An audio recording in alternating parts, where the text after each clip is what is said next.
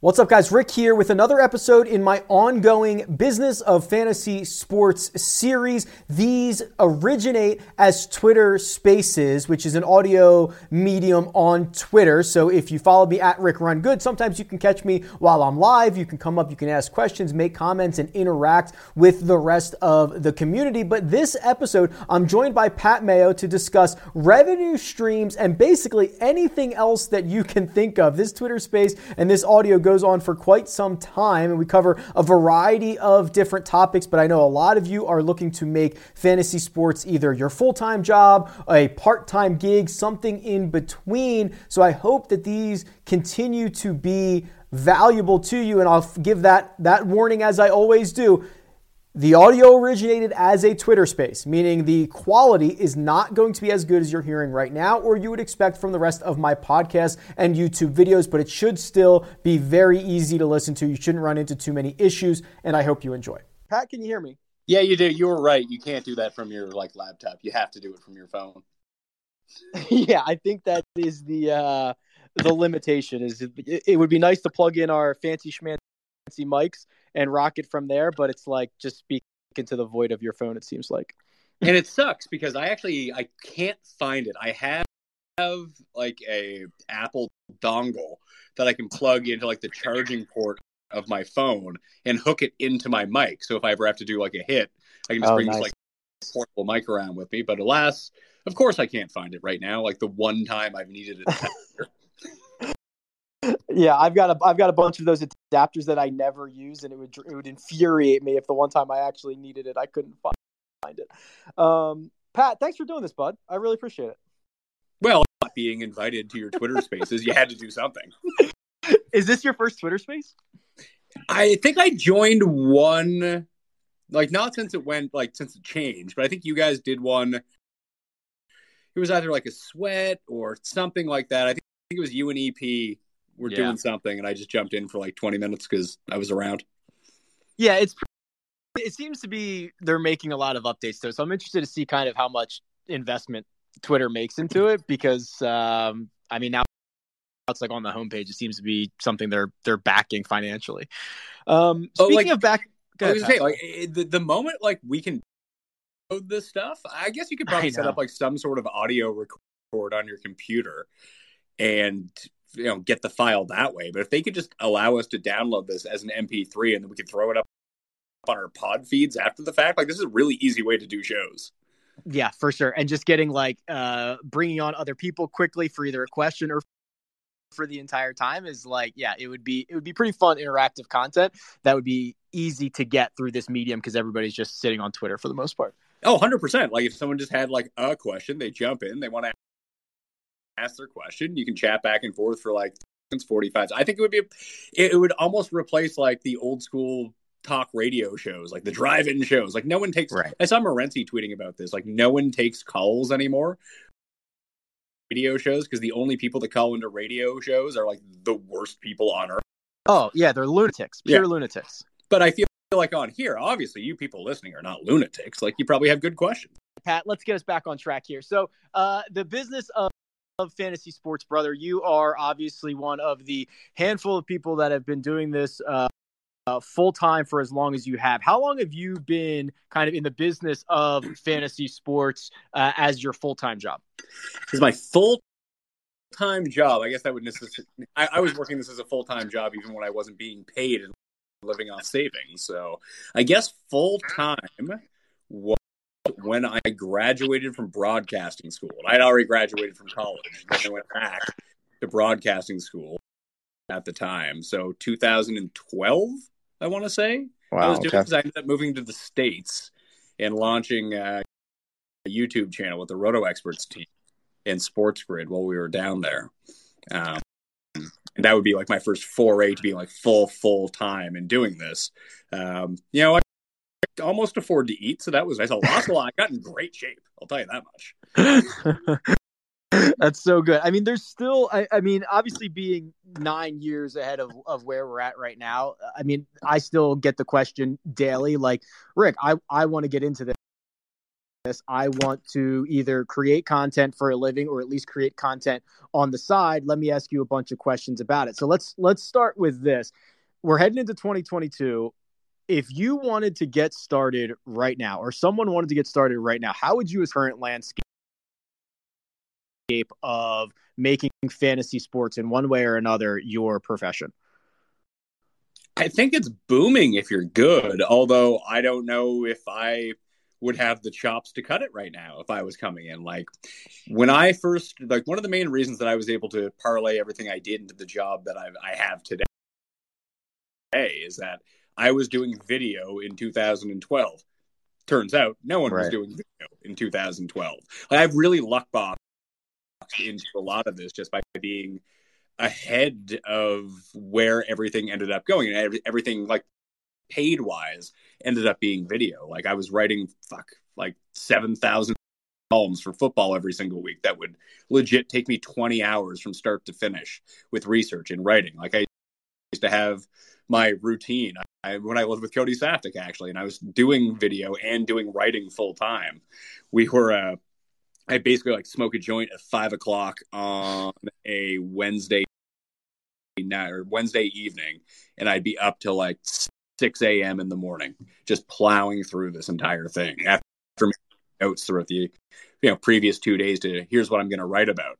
And then it just turned out that if I turned a camera on and talked for an hour, like far more people consume that content than something that took me an entire day to write. Like, so I feel like I backdoored it was like the only reason I ever got into doing golf shows is because my first day at Fantasy, I sat down next to Jeff. We were like, hey, we should do golf shows because we just golf in the office. Like, well, no one's doing golf. Let's do golf. And legit, no one did golf until like Tour Junkies came around. You came around. Who else would be in the space? Even, I mean, at the time it was Kenny, Brad, Mr. Smith, Mr. Smith, and Zach Woods. I want to say his name was. Oh yeah, yes, the original. Right. The original Fantasy Golf Degenerates crew. And obviously Tambo's on there now. And then there was just a flood. Like, even to look at it now, like how many golf podcasts, like, and pretty good golf podcasts at that, are there now? Like 100, 200? Like, it's crazy. Yeah, there's a ton. Now, I don't know how many people are monetizing them or are making any significant amount of money. I think the good news, Pat, and what we've probably seen is like there's marketing budgets now, right? Like some of these sites are in an arms race to capture users, convert them into like affiliates for sportsbook, whatever, and there are actually paying gigs now. I mean, when I first started, I mean, nothing was paid, and I think that there may not be like full-time job listings. Like you don't go on Indeed.com and find like fantasy sports analyst or something like that. But it seems that there are companies, both big and small, that are much more willing to pay for content now than I remember. Yes. Especially a lot of like, everyone wants to be involved in sports betting because people see where it's going and the money that can be made once it's legalized all throughout the United States. And I know Florida just kind of went back in the dark, but Florida would be huge, obviously, along with New York State. But Texas and California are the two that need to drop. Once those two drop, then we'll have a sense of what the ceiling, I think at least, is going to be for sports betting everywhere. Because you can pick off your Wyomings and Idahos all you want. That doesn't really fucking matter. California matters. Texas matters. The overall bottom line, like even Canada, I mean, that's 33 million people. We just legalized it up here, and they're going to go like province by province to try to figure this out. And so far, they're doing a horrendous job. Although Ontario seems like they're going to have all the sites, everything by February. I think it's going to be, and they're going to be like the only ones that have it. But that's a lot of people. Was there like 10, 11 million people in Ontario? Like that's huge. Like just having Toronto as a place where, and we can bet up here, but it's all gray market betting, which is really weird. So the Bodogs of the world aren't illegal here. They're just not legal. Like they're unregulated market. So what people would call offshores in the States, they are offshores in Canada too, but they're not like outright illegal. Which is just no one really ever paid attention to it for ages. So, and all these people want to get into this space, and a lot of it, like I've had so many meetings, even like 2 weeks, with people who are just trying to acquire, like you said. They want to roll up like 3 or 4 of these sites, get a whole bunch of these users, or at least people who are in front of users, to acquire either affiliates, and they can make money off these affiliates, or they can try to package, let's say someone came and said, hey, Rick, Pat, we're going to buy both your platforms. We're going to buy Rick Run Good. We're going to buy Mayo Media Network. And we're also going to buy Tour Junkies. We want to have like this stranglehold on golf. And we're going to give you each money. And then they turn around and try to flip as a part of golfbetting.com or something like that.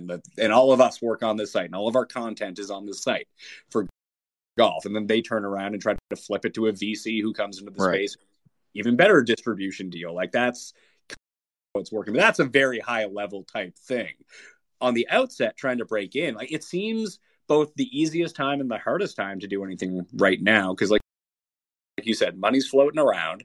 It's never been easier to make yourself not look horrible on camera. Correct. You can just like, it's funny. Like I bought a camera, basically the camera that you shoot with. I bought that for Jeff.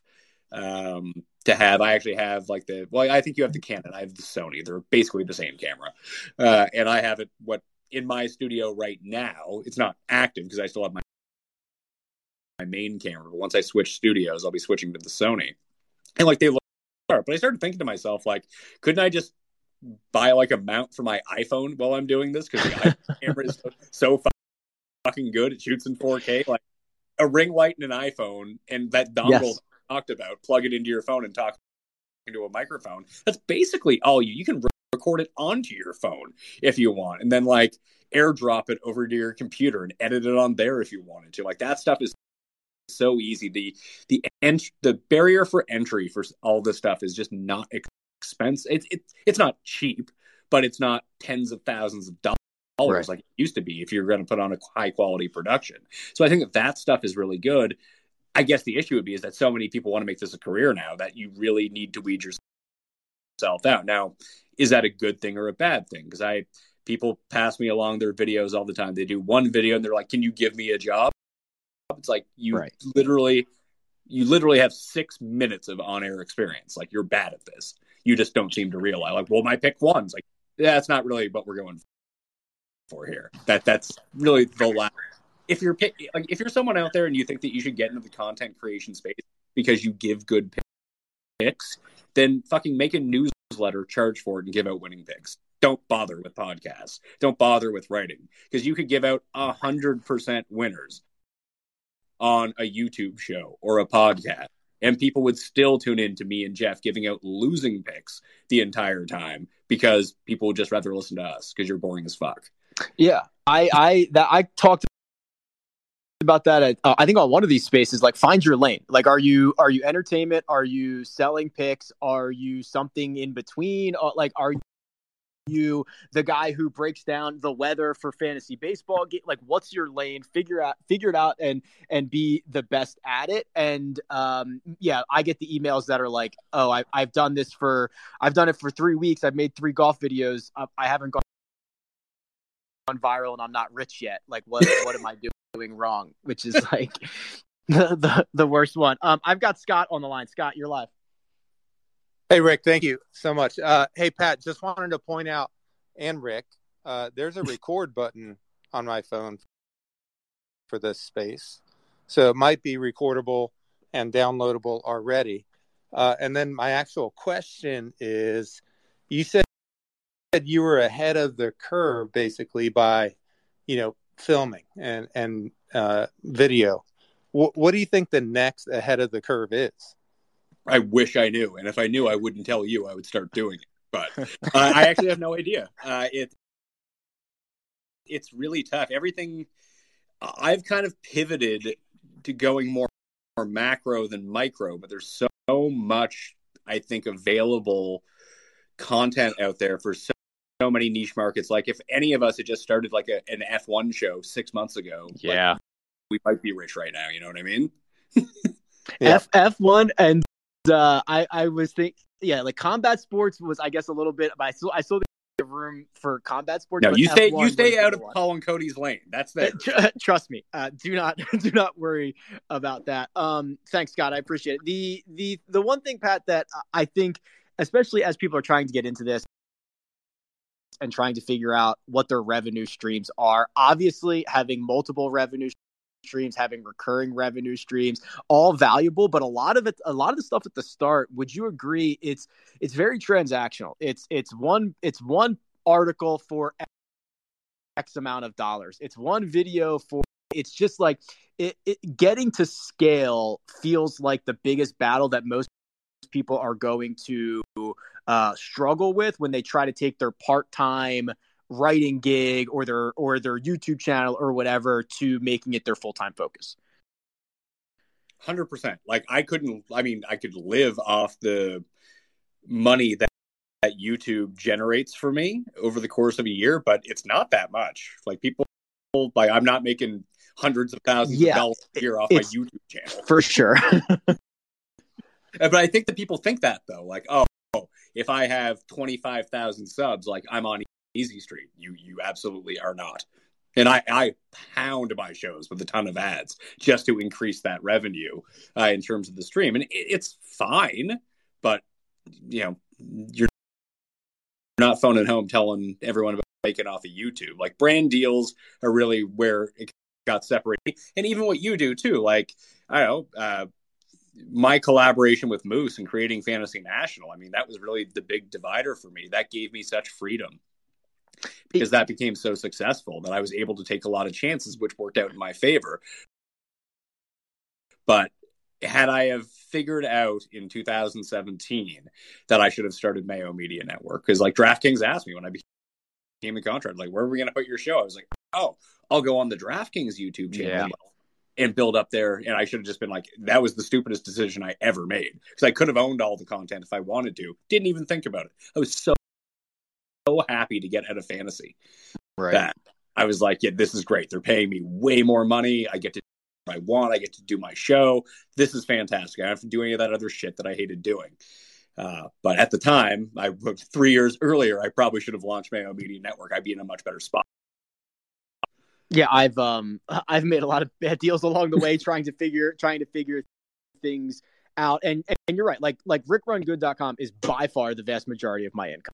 Like not even close. It's the YouTube channel. It's not all these other things. It's like it's the recurring revenue that comes from a website that is generally the same amount of work, whether there is 100 users or 100,000 users, right? Like finding things like that. And they exist. It's 2021. There's the internet, whether it's Patreon, Pat, or something that scales much better than you being just say, okay, I'm submitting my article. I'm going to make $150 off of this and then just write another one like that. That's not scaling.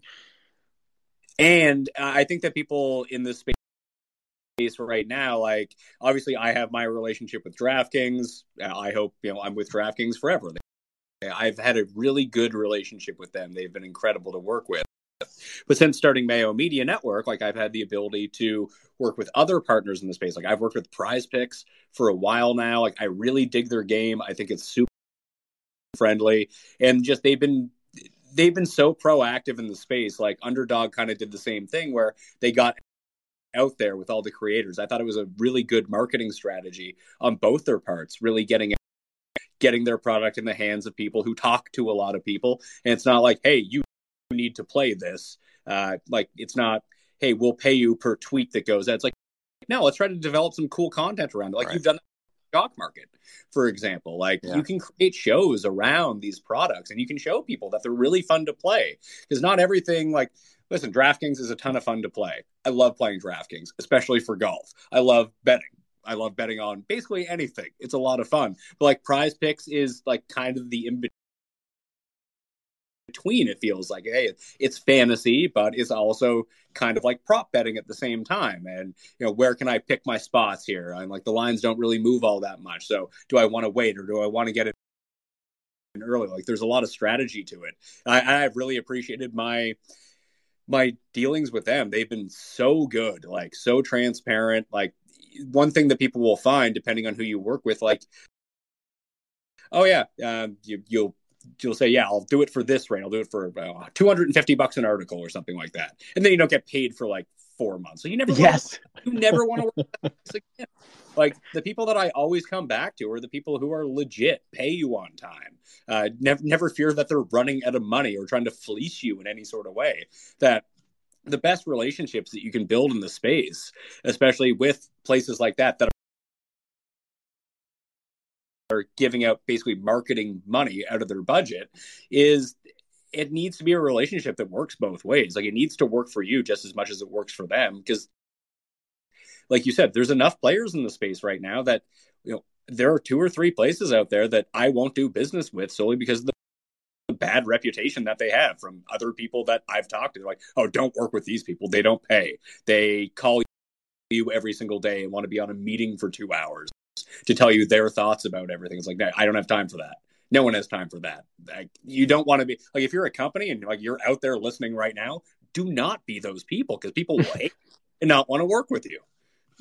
Yeah, and building a concept, building a community, being interested in whatever your brand partner is doing, like they want that too. Like that's what they want to pay for, and they'll pay for that as opposed to just saying here's $100 for a tweet or whatever. I want to get back to those brand deals, but Birdman, you have been waiting patiently. Unmute yourself and fire away.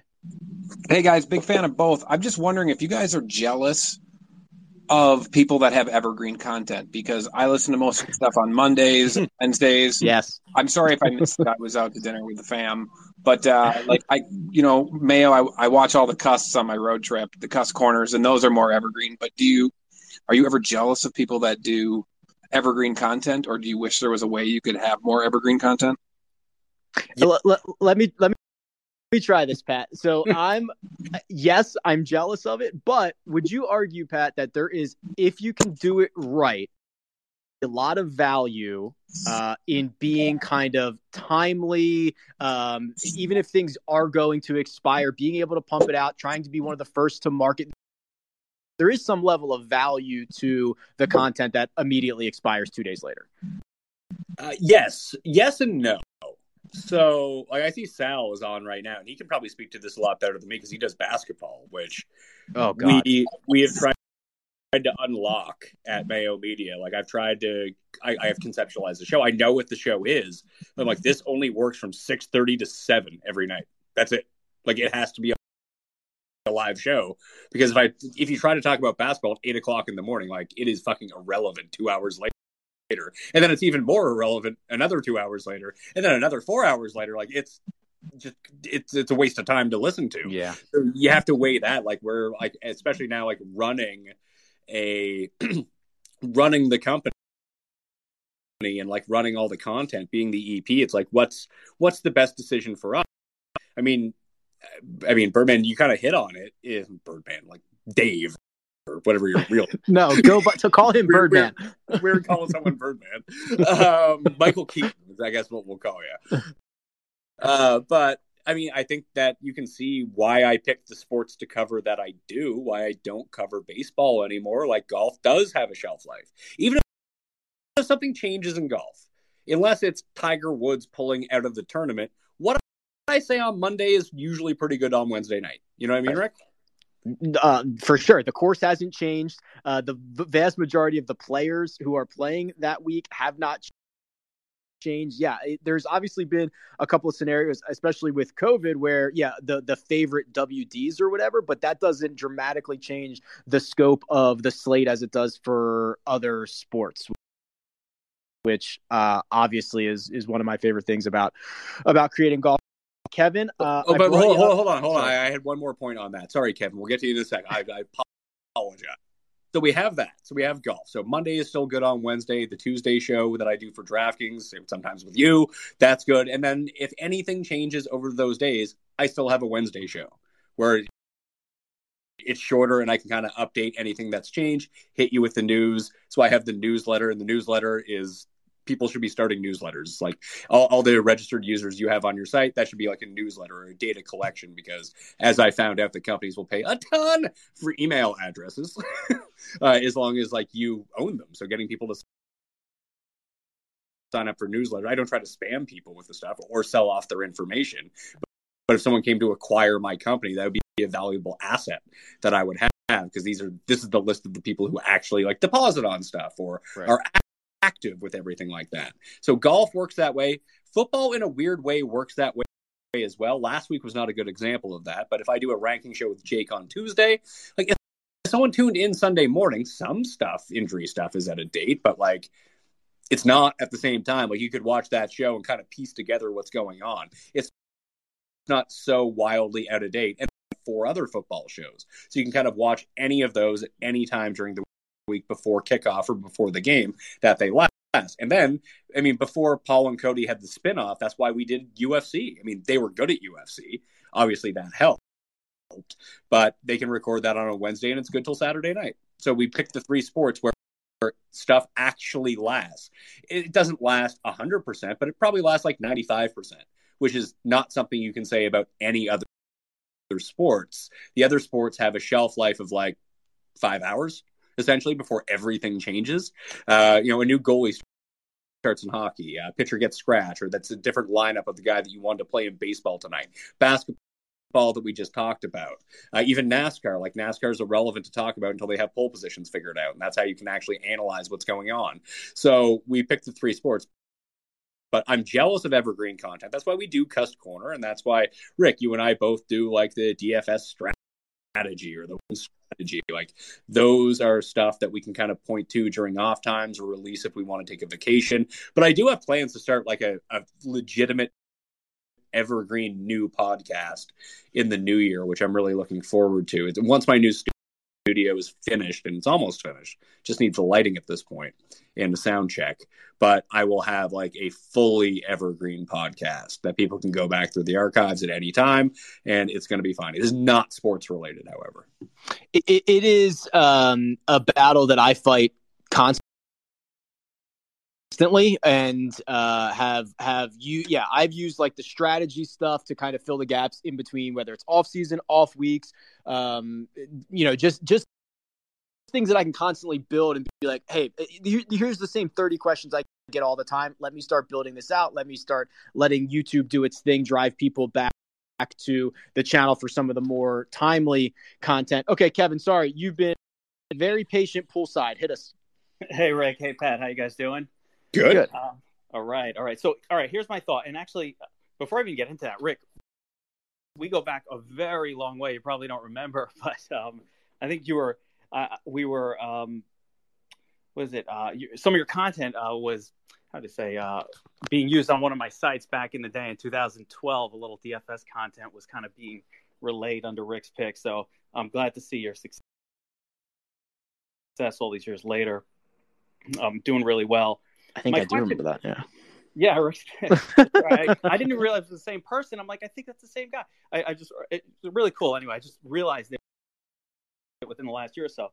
But my question for you guys, and it comes back to video content. So with the sort of advent of TikTok now and the shorter form content, and both of you guys do a lot of really long form content, and the YouTube algorithm doesn't seem to love that as much. Have you adjusted your approach at all in terms of like trying to shorten up your stuff? Because both of you guys are, again, really, really known for longer form content, even an hour-long show or but the YouTube algorithm, it's really hard to grow your channel and your page today when you're doing long form content, because YouTube just it's kind of using that TikTok approach of 15 minutes if people leave, and however the algorithm works where it's not recommending your stuff. So number one, I would say, have you kind of pushed over to TikTok at all? Do you like that format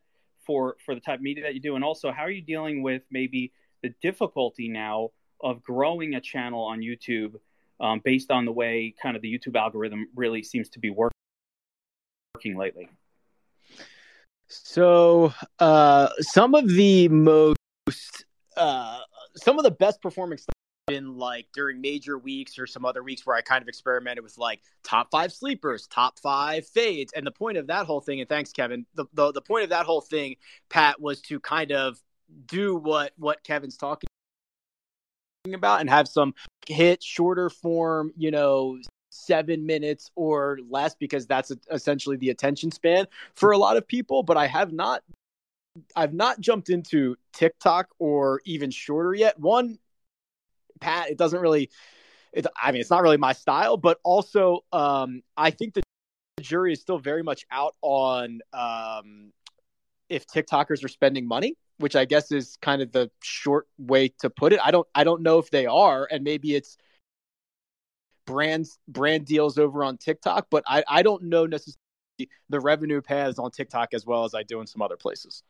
I don't have TikTok, so I have no idea. I think that if you could become the monopoly in that space, then one thing I don't think you want to do is spread yourself too thin on everything. Like, I experimented with Instagram for a while. Like, I don't live on Instagram like I kind of live on Twitter, so I might as well triple down on Twitter if that's what I'm going to go at. Like, I don't need to be all things to all people. Like, my show is never going to be as big as Howard Stern show, and I need to accept that I really need to kind of hammer down and find the people that are good with me.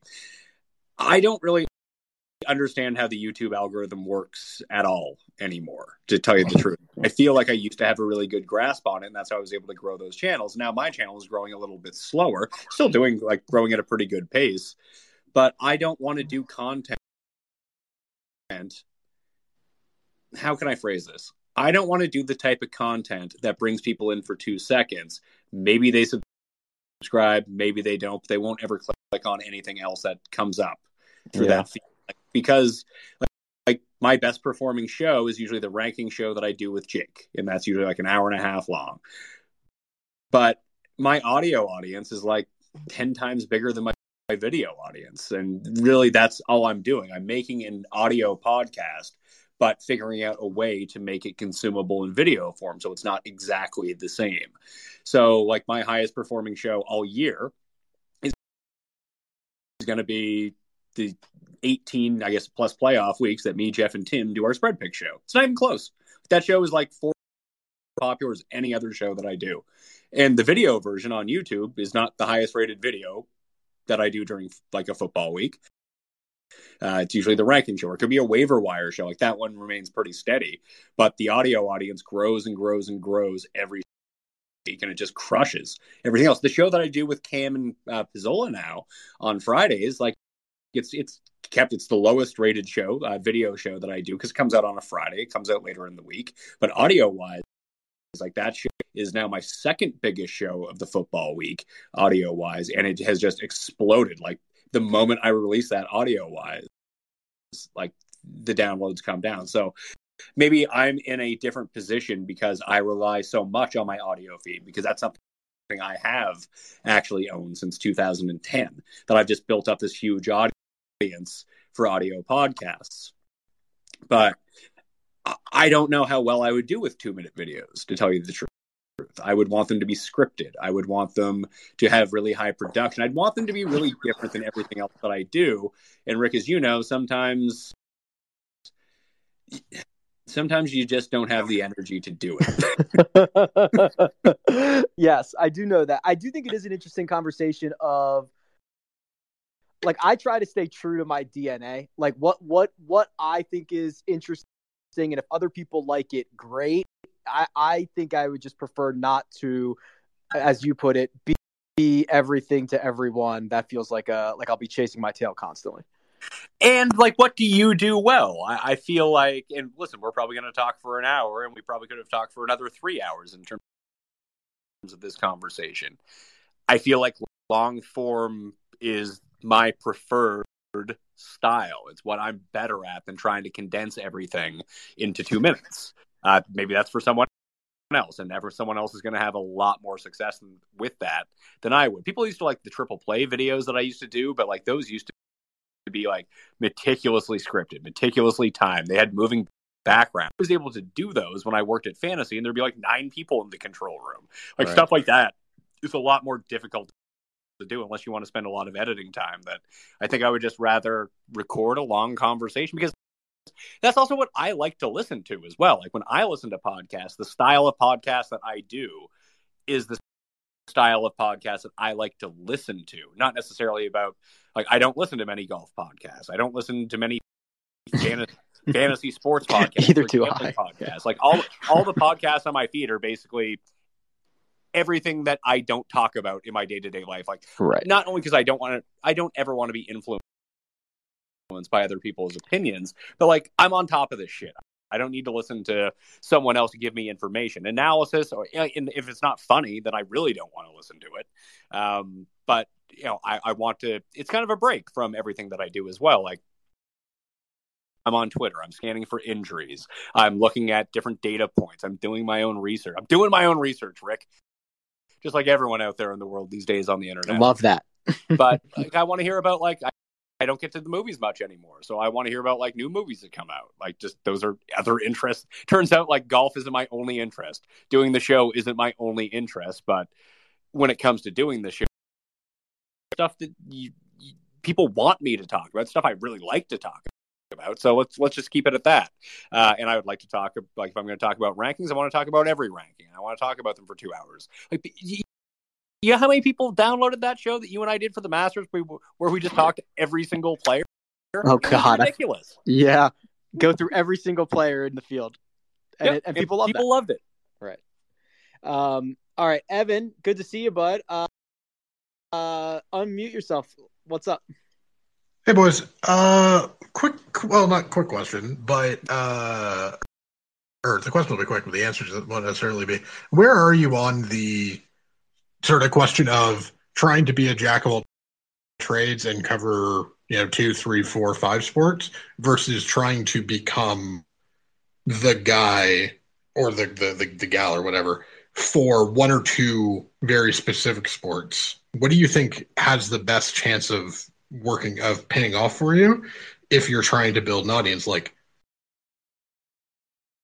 I'm Canadian, so I'm thinking of like curling. F1 is sort of expanded now, but there have been these sort of niche sports that have taken off in recent, months and years.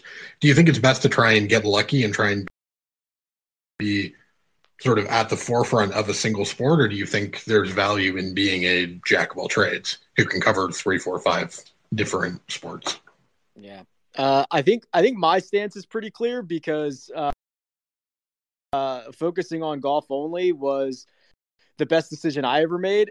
But it was probably driven by that was what I wanted to. I don't think I was good enough to 2 or 3 different things, Pat. Like the idea of, and I guess the sports that you're covering, and specifically football and PGA, they are at least complementary to each other in that, during football season, the golf season is not the biggest events. They're both weekly games. I mean, I guess it also kind of depends on the 2 sports or the 3 sports and how complementary they are, or how much time they'd be eating away at one another. I mean, that's why I covered fantasy baseball for 7 years, like full time, because as soon as football ended, baseball gave you a very natural transition to go do something else. And then golf just took the place of baseball because I got sick of baseball, as I think everyone did. And golf just took that for me. I think that ideally, if you could be the biggest person in your space in one sport, that's ideally the way to go.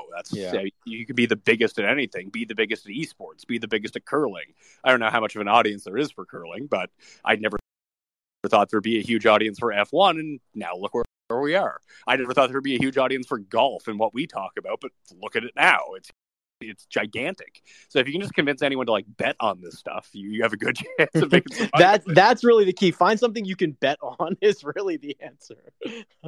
But like without football, like that's where the golf show wouldn't exist. Like my golf audience wouldn't exist without my football show, because so many people found me from doing football for 7 years before I started doing golf. Like I was doing like writing about golf, but literally like, I would look at the page hits. Like I would release a waiver wire column on Sunday nights the moment the Sunday night game ended. And by Wednesday Thursday, it would have like 275,000 views. I'd release a golf column on Monday, it would have like 300 views. This was in 2012 or something like that. And, that's not the case anymore. Like, my golf article tends to outdraw everything besides my rankings articles. I don't even really do football articles. They're just lists that house the videos and podcasts that I do, because that's the only way I can figure out to make SEO viable. But I think if you can be the biggest in one space, that's hugely valuable because everyone's just going to come to you. Like, golf makes me more money now than football does in a way because people associate me with being really big in golf, where I'm big in football in this space, but I'm nowhere near the top of the chain. That's kind of the thing. And do you think that, like, okay, so the other thing that I always think about is things are getting more niched, I feel like, right? I mean, you've already got beat writers for every single team. Jeff can do fine bolt, right? And he can find an audience there. There can be a guy who just does injuries because they're a doctor, or you can be the guy who's on breaking news. Like, if you were trying to break into football right now today, I feel like you'd have to have be great at something inside of football, or you'd be like fairly dead on arrival. Yeah, and I kind of get grandfathered into it because I've been doing it for over 10 years. That people are going to look at my rankings because they looked at my rankings in 2013. I have no idea what the growth on that is for me. It's probably, minimal, to tell you the truth. But it's still something that attracts a lot of eyeballs. And then from there, getting those people into the Mayo web that I can push them to golf. Like, I know a lot of people started watching my golf show because they liked the football show that I did, like with Jeff or with Tim or with Gary and that kind of thing. And they were like, hey, I like your football show. I don't really care about golf. I'll give this show a chance. Hey, this show is fun. I like betting on golf now. Like, if you can find something that complements it, because like you said, they kind of go hand in hand. Like football, like even to scale back to the Evergreen question from a little bit earlier. Evergreen's great. I wish I had more Evergreen content, but the fact that stuff does change every day does give us something to talk about every single day. Yeah. You never really have to go out of your way to find topics to talk about. There's always something to talk about. It also makes you valuable, Pat. If every day I know that I can find something from you on football, I know where to find it. You're going to have something. It's going to expire in 24 or 48 hours, but I know you'll have something for me. And you can just tune in. You skip that one. Always download, by the way. Need those downloads, even if you don't listen. But you can just tune in to tomorrow's show. Or I know that there are people who don't care for, I pointing back to the Jeff and Cuss show. Like, people like to listen to that show because they find it entertaining. They're not tailing the gambling picks for it. I can tell you that much. But there are some people who just don't care about gambling, so they listen to the fantasy specific shows, or they play on DraftKings, so they like watching the DraftKings show. Like, there are so many, like you said, there are so many subsections within each of the sports that if you pick a lane to go with, really hammer down that. I guess I'm more of a generalist that way, that I've always done.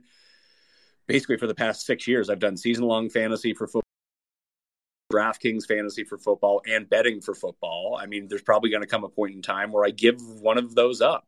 I don't know which one it would be because they all have their – it's not going to put it that way. But, between daily fantasy and season-long fantasy, I have less in season-long fantasy than I ever have. I still love talking about it. I love playing, but I don't play in 51 leagues anymore kind of thing. I play 3.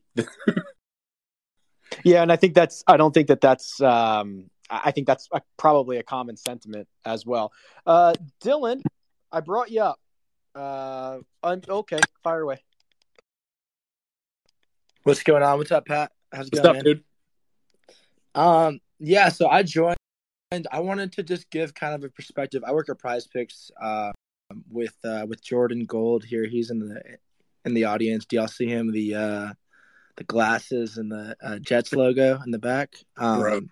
Jordan, what are you doing, Jets? So I wanted to kind of come up and see if y'all wanted to get a perspective from the operator side of how we look at this kind of stuff for y'all. Hit us with it. Absolutely, because I mean, Dylan, like we've been before, like when I do Prize Picks deals, like it's through you. So yeah, I think that would be hugely valuable to people to hear. Yeah, absolutely. So I mean, I feel like it's sort of a really good time for all of y'all listening to be doing this kind of stuff. Prize Picks, Underdog, all the kind of small sites right now are in full-on acquisition mode, looking for new users, and I feel like even in 2, 3, 4 years, it's going to be that much more with all the sports books. So it's a really, really good time to do it. Right now, we're super focused on what's worked for us super well, which has been like YouTube and TikTok. That's kind of the future. I see Sal on here as well. He's been an awesome YouTube partner for us. See a lot of other familiar face chat. We get around the industry pretty well. John Luke, I see you up there. And outside of that, I think what y'all were saying earlier, Pat, about relationships also matters a lot. So for us, numbers is a big thing, but also we're people at the end of the day. And if you're a good human, you're fun to work with, we're probably going to do a deal with you again, do a bigger deal, spend more money with you. So that's a super important thing that is probably underlooked a lot. Yeah, like that crazy. relationship building is so huge that, you know, if you ask me to do something, there's the transactional part of it. Like, hey, I want money from you, and you want customers from me. Like that's the baseline of what it comes down to. But if, you know, I'm easy to work with, you're easy to work with. I mean, it's no different than when people start these new sites. Like when FTN started up and I was with FTN, like when they were looking for people, I was like, well, I know like 5 people that I've worked with in the past that I know that are good, that are going to do their work, and I like them. I'll give them a call. Like it's insidious in some sort of ways, but that's a lot of how business is done at the same time. Like, do I like working with this person? Yeah, then I'll work with them again. This is great.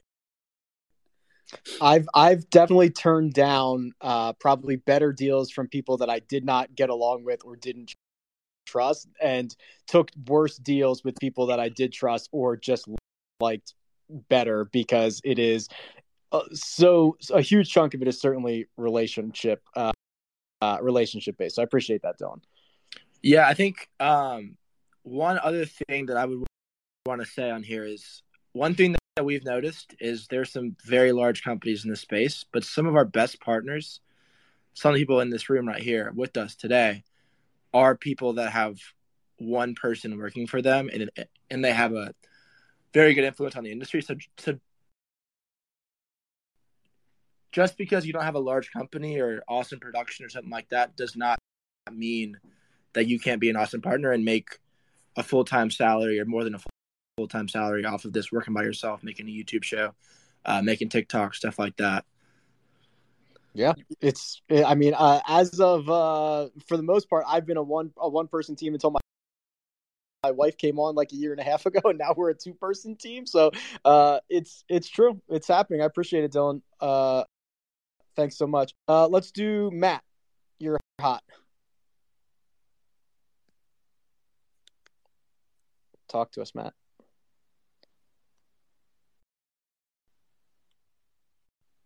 Let's try Danny. I feel like I'm working the 1s and 2s here on the drive-in show. Danny, you're live. This is why you need a Paul Shaughnessy in your life to do the stuff for you.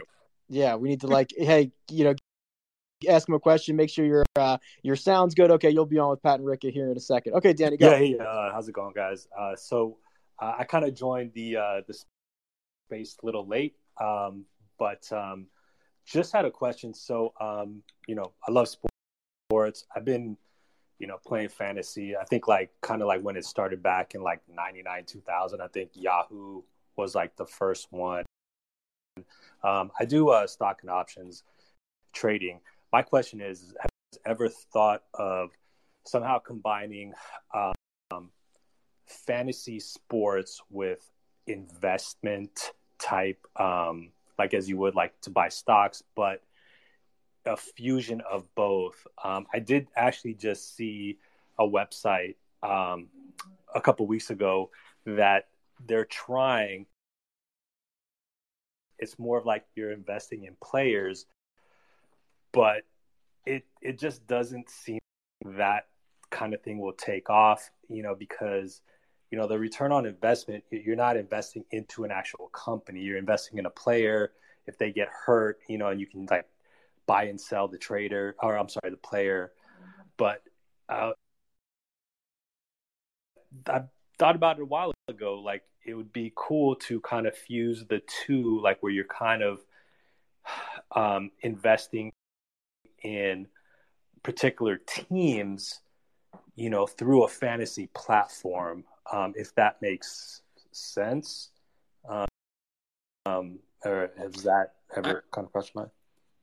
I think that people have kind of played around with this idea for a while, from what I've heard at least. The execution of it is really tough. But like Rick, I think what he's speaking, not necessarily, maybe not directly about, but like what Jock Market does with their player IPOs, like that's a form of fantasy with players, that kind of thing. Like I think that's more niche than like even when Dylan was talking about like Prize Picks and Underdog and that kind of thing. Like that's very easy to understand and consume. I think that's what makes those products really good.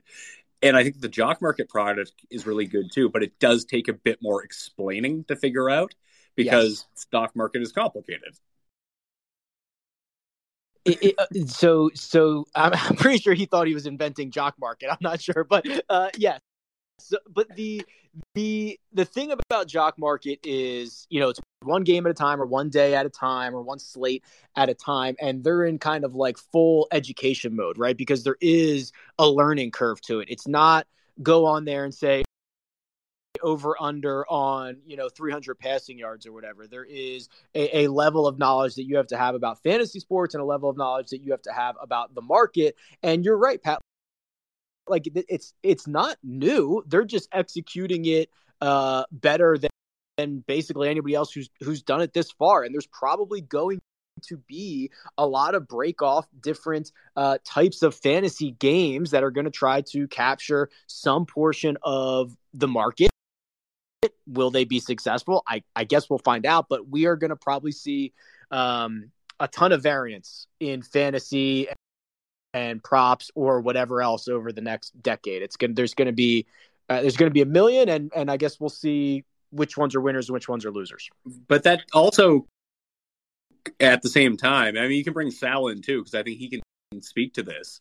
That when you talked about people picking their lane, whether it be I see like so many fantasy doctors, like you mentioned out there, they're physiotherapists or they're like MDs, and that's their lane in fantasy. Or I'm a guy that only like Gilles Gallant, who works over at FTN, who's like my neighbor now, which is great. We watch Thanksgiving football together, but like he's really found a really good niche with these anytime touchdown plays and parlays.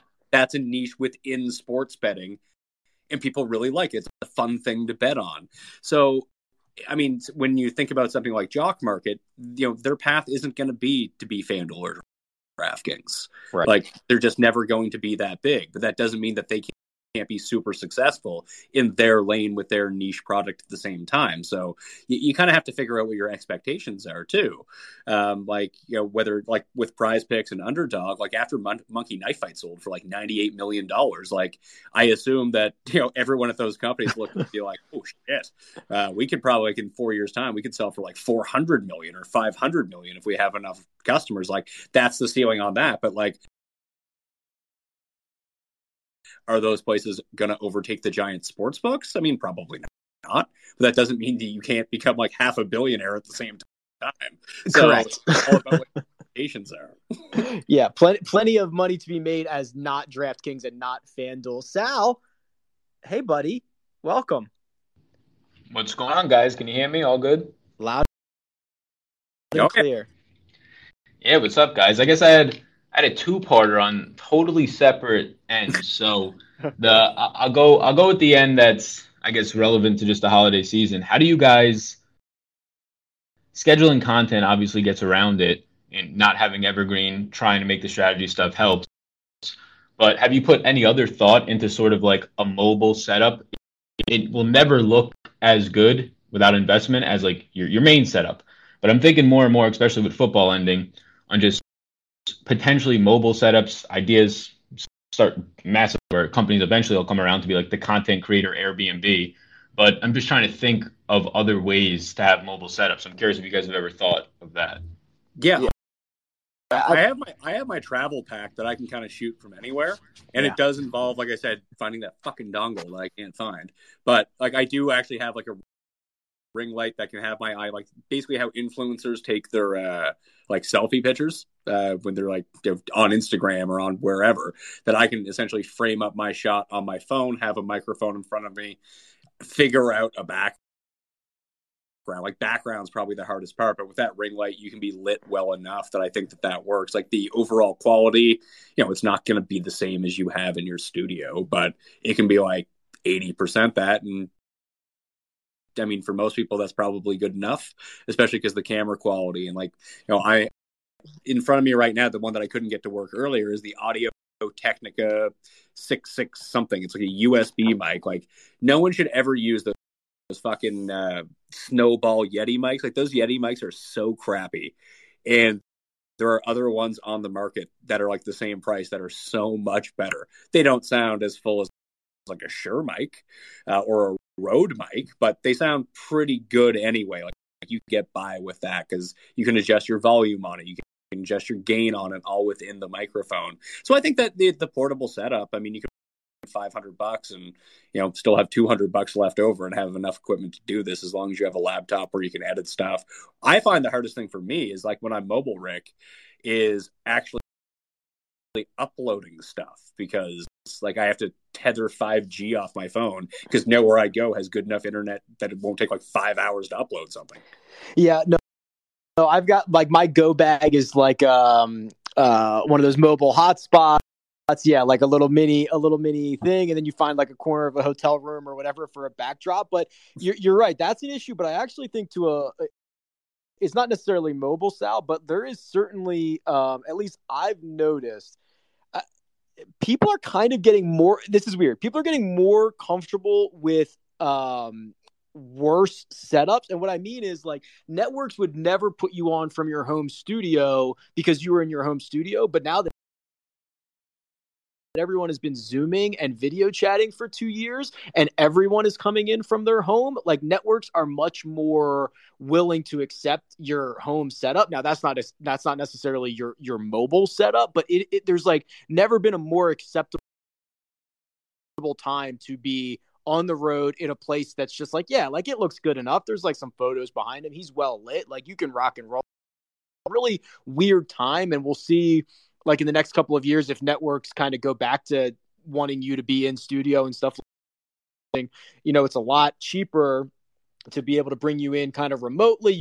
You can do it from home. It's kind of a win-win. So I'm kind of interested to see, not necessarily mobility on the road, but like the future of phoning in from home, if that makes sense. And one of the things that I wanted to do, like when I bought a place to build my new studio, because I feel like I wanted to pivot a little bit, because so many people are doing stuff from good looking home studios now that like for so long I had such an advantage versus people doing videos, like it's not like independent people doing videos, that my production quality just looked so much better than everyone else's for like a good 3-4 year stretch. And then everyone caught up to me because they learned how to do it too. Right. And need a $10,000 camera, they could buy an $800 camera and exactly the same thing. That's why I wanted to go out and spend money on a studio that I could build that looked TV 4K quality. But one of the other things that I wanted to have with the studio is I'm going to build 2 mini studios inside like the house that I actually bought. And I mean, I don't know exactly how I want to do this, but I wanted to make sure that like if there were people like locally, and I think, Sal, that we spoke about this before too, like when you move, that if you could just kind of have an office that had video studios and podcasting studios, that you could rent them out to other people that, maybe right. They don't have the technical know-how, maybe they don't have a good enough camera or the budget to do that thing, that, you could give them a good price, or, someone says, hey, I want to start a podcast. I'm like, all right, here's the microphone, here's the equipment. I can show you how to edit it on your own. I can provide you an editor if you have the funds for that kind of thing. And if you want to get distribution or ad sales. Like I have a very good background with that. I have a lot of contacts with that, almost like Weston Bergman on The Challenge, where he owns like 3,000 companies, but he's like a super seeder when it comes to like all these little startups, and he owns like 2% of them or something like that. That was sort of the idea that I had. And doing this locally, that it would give people who just would never have a chance and wanted to do this an opportunity to at least try it out and have a good space to do that, so it didn't sound and look like crap. That's awesome. Sorry. Yeah, no, I was just going to close it. I think that is like the next big thing, just with how many younger kids look up and they want to be creators now. It's who can make these pop-up studios almost as like an Airbnb style. Yeah, I guess the second part, which is totally different, is just I'm curious, you guys now full-time, feeling comfortable with it. What are your goals now? Like the goal is for a lot of people in here maybe to be a full-time content creator, learn how to start making it. What is your guys' goals as being in that role already? I wish I knew. Oh boy. It's a great question. I think it's freedom, but I think that manifests itself a lot of different ways. The being your own boss thing is exciting, right? Not having to answer to anybody, being able to choose your schedule, being able to decide what you want to do it, how you want to do it. Like that to me is probably the most exciting thing right now, but I don't know. Maybe it's just head down, Sal and Pat, and I'll figure that out later. I don't know if I have a good answer for that. Yeah, I'll throw it back to you, Sal, because I don't know. Like, do I want to be doing these same shows 10 years from now? Like, am I going to obviously I'll evolve with the space, but is this really what I want to be doing in 10 years? I'd love to say yes, because I really love to do it, but I mean, shit changes. You know what I mean? Like, is my goal of doing this right now to flip Mayo Media Network for $20 million and go work for someone else and have all the money I ever wanted? And what do I do then? Like,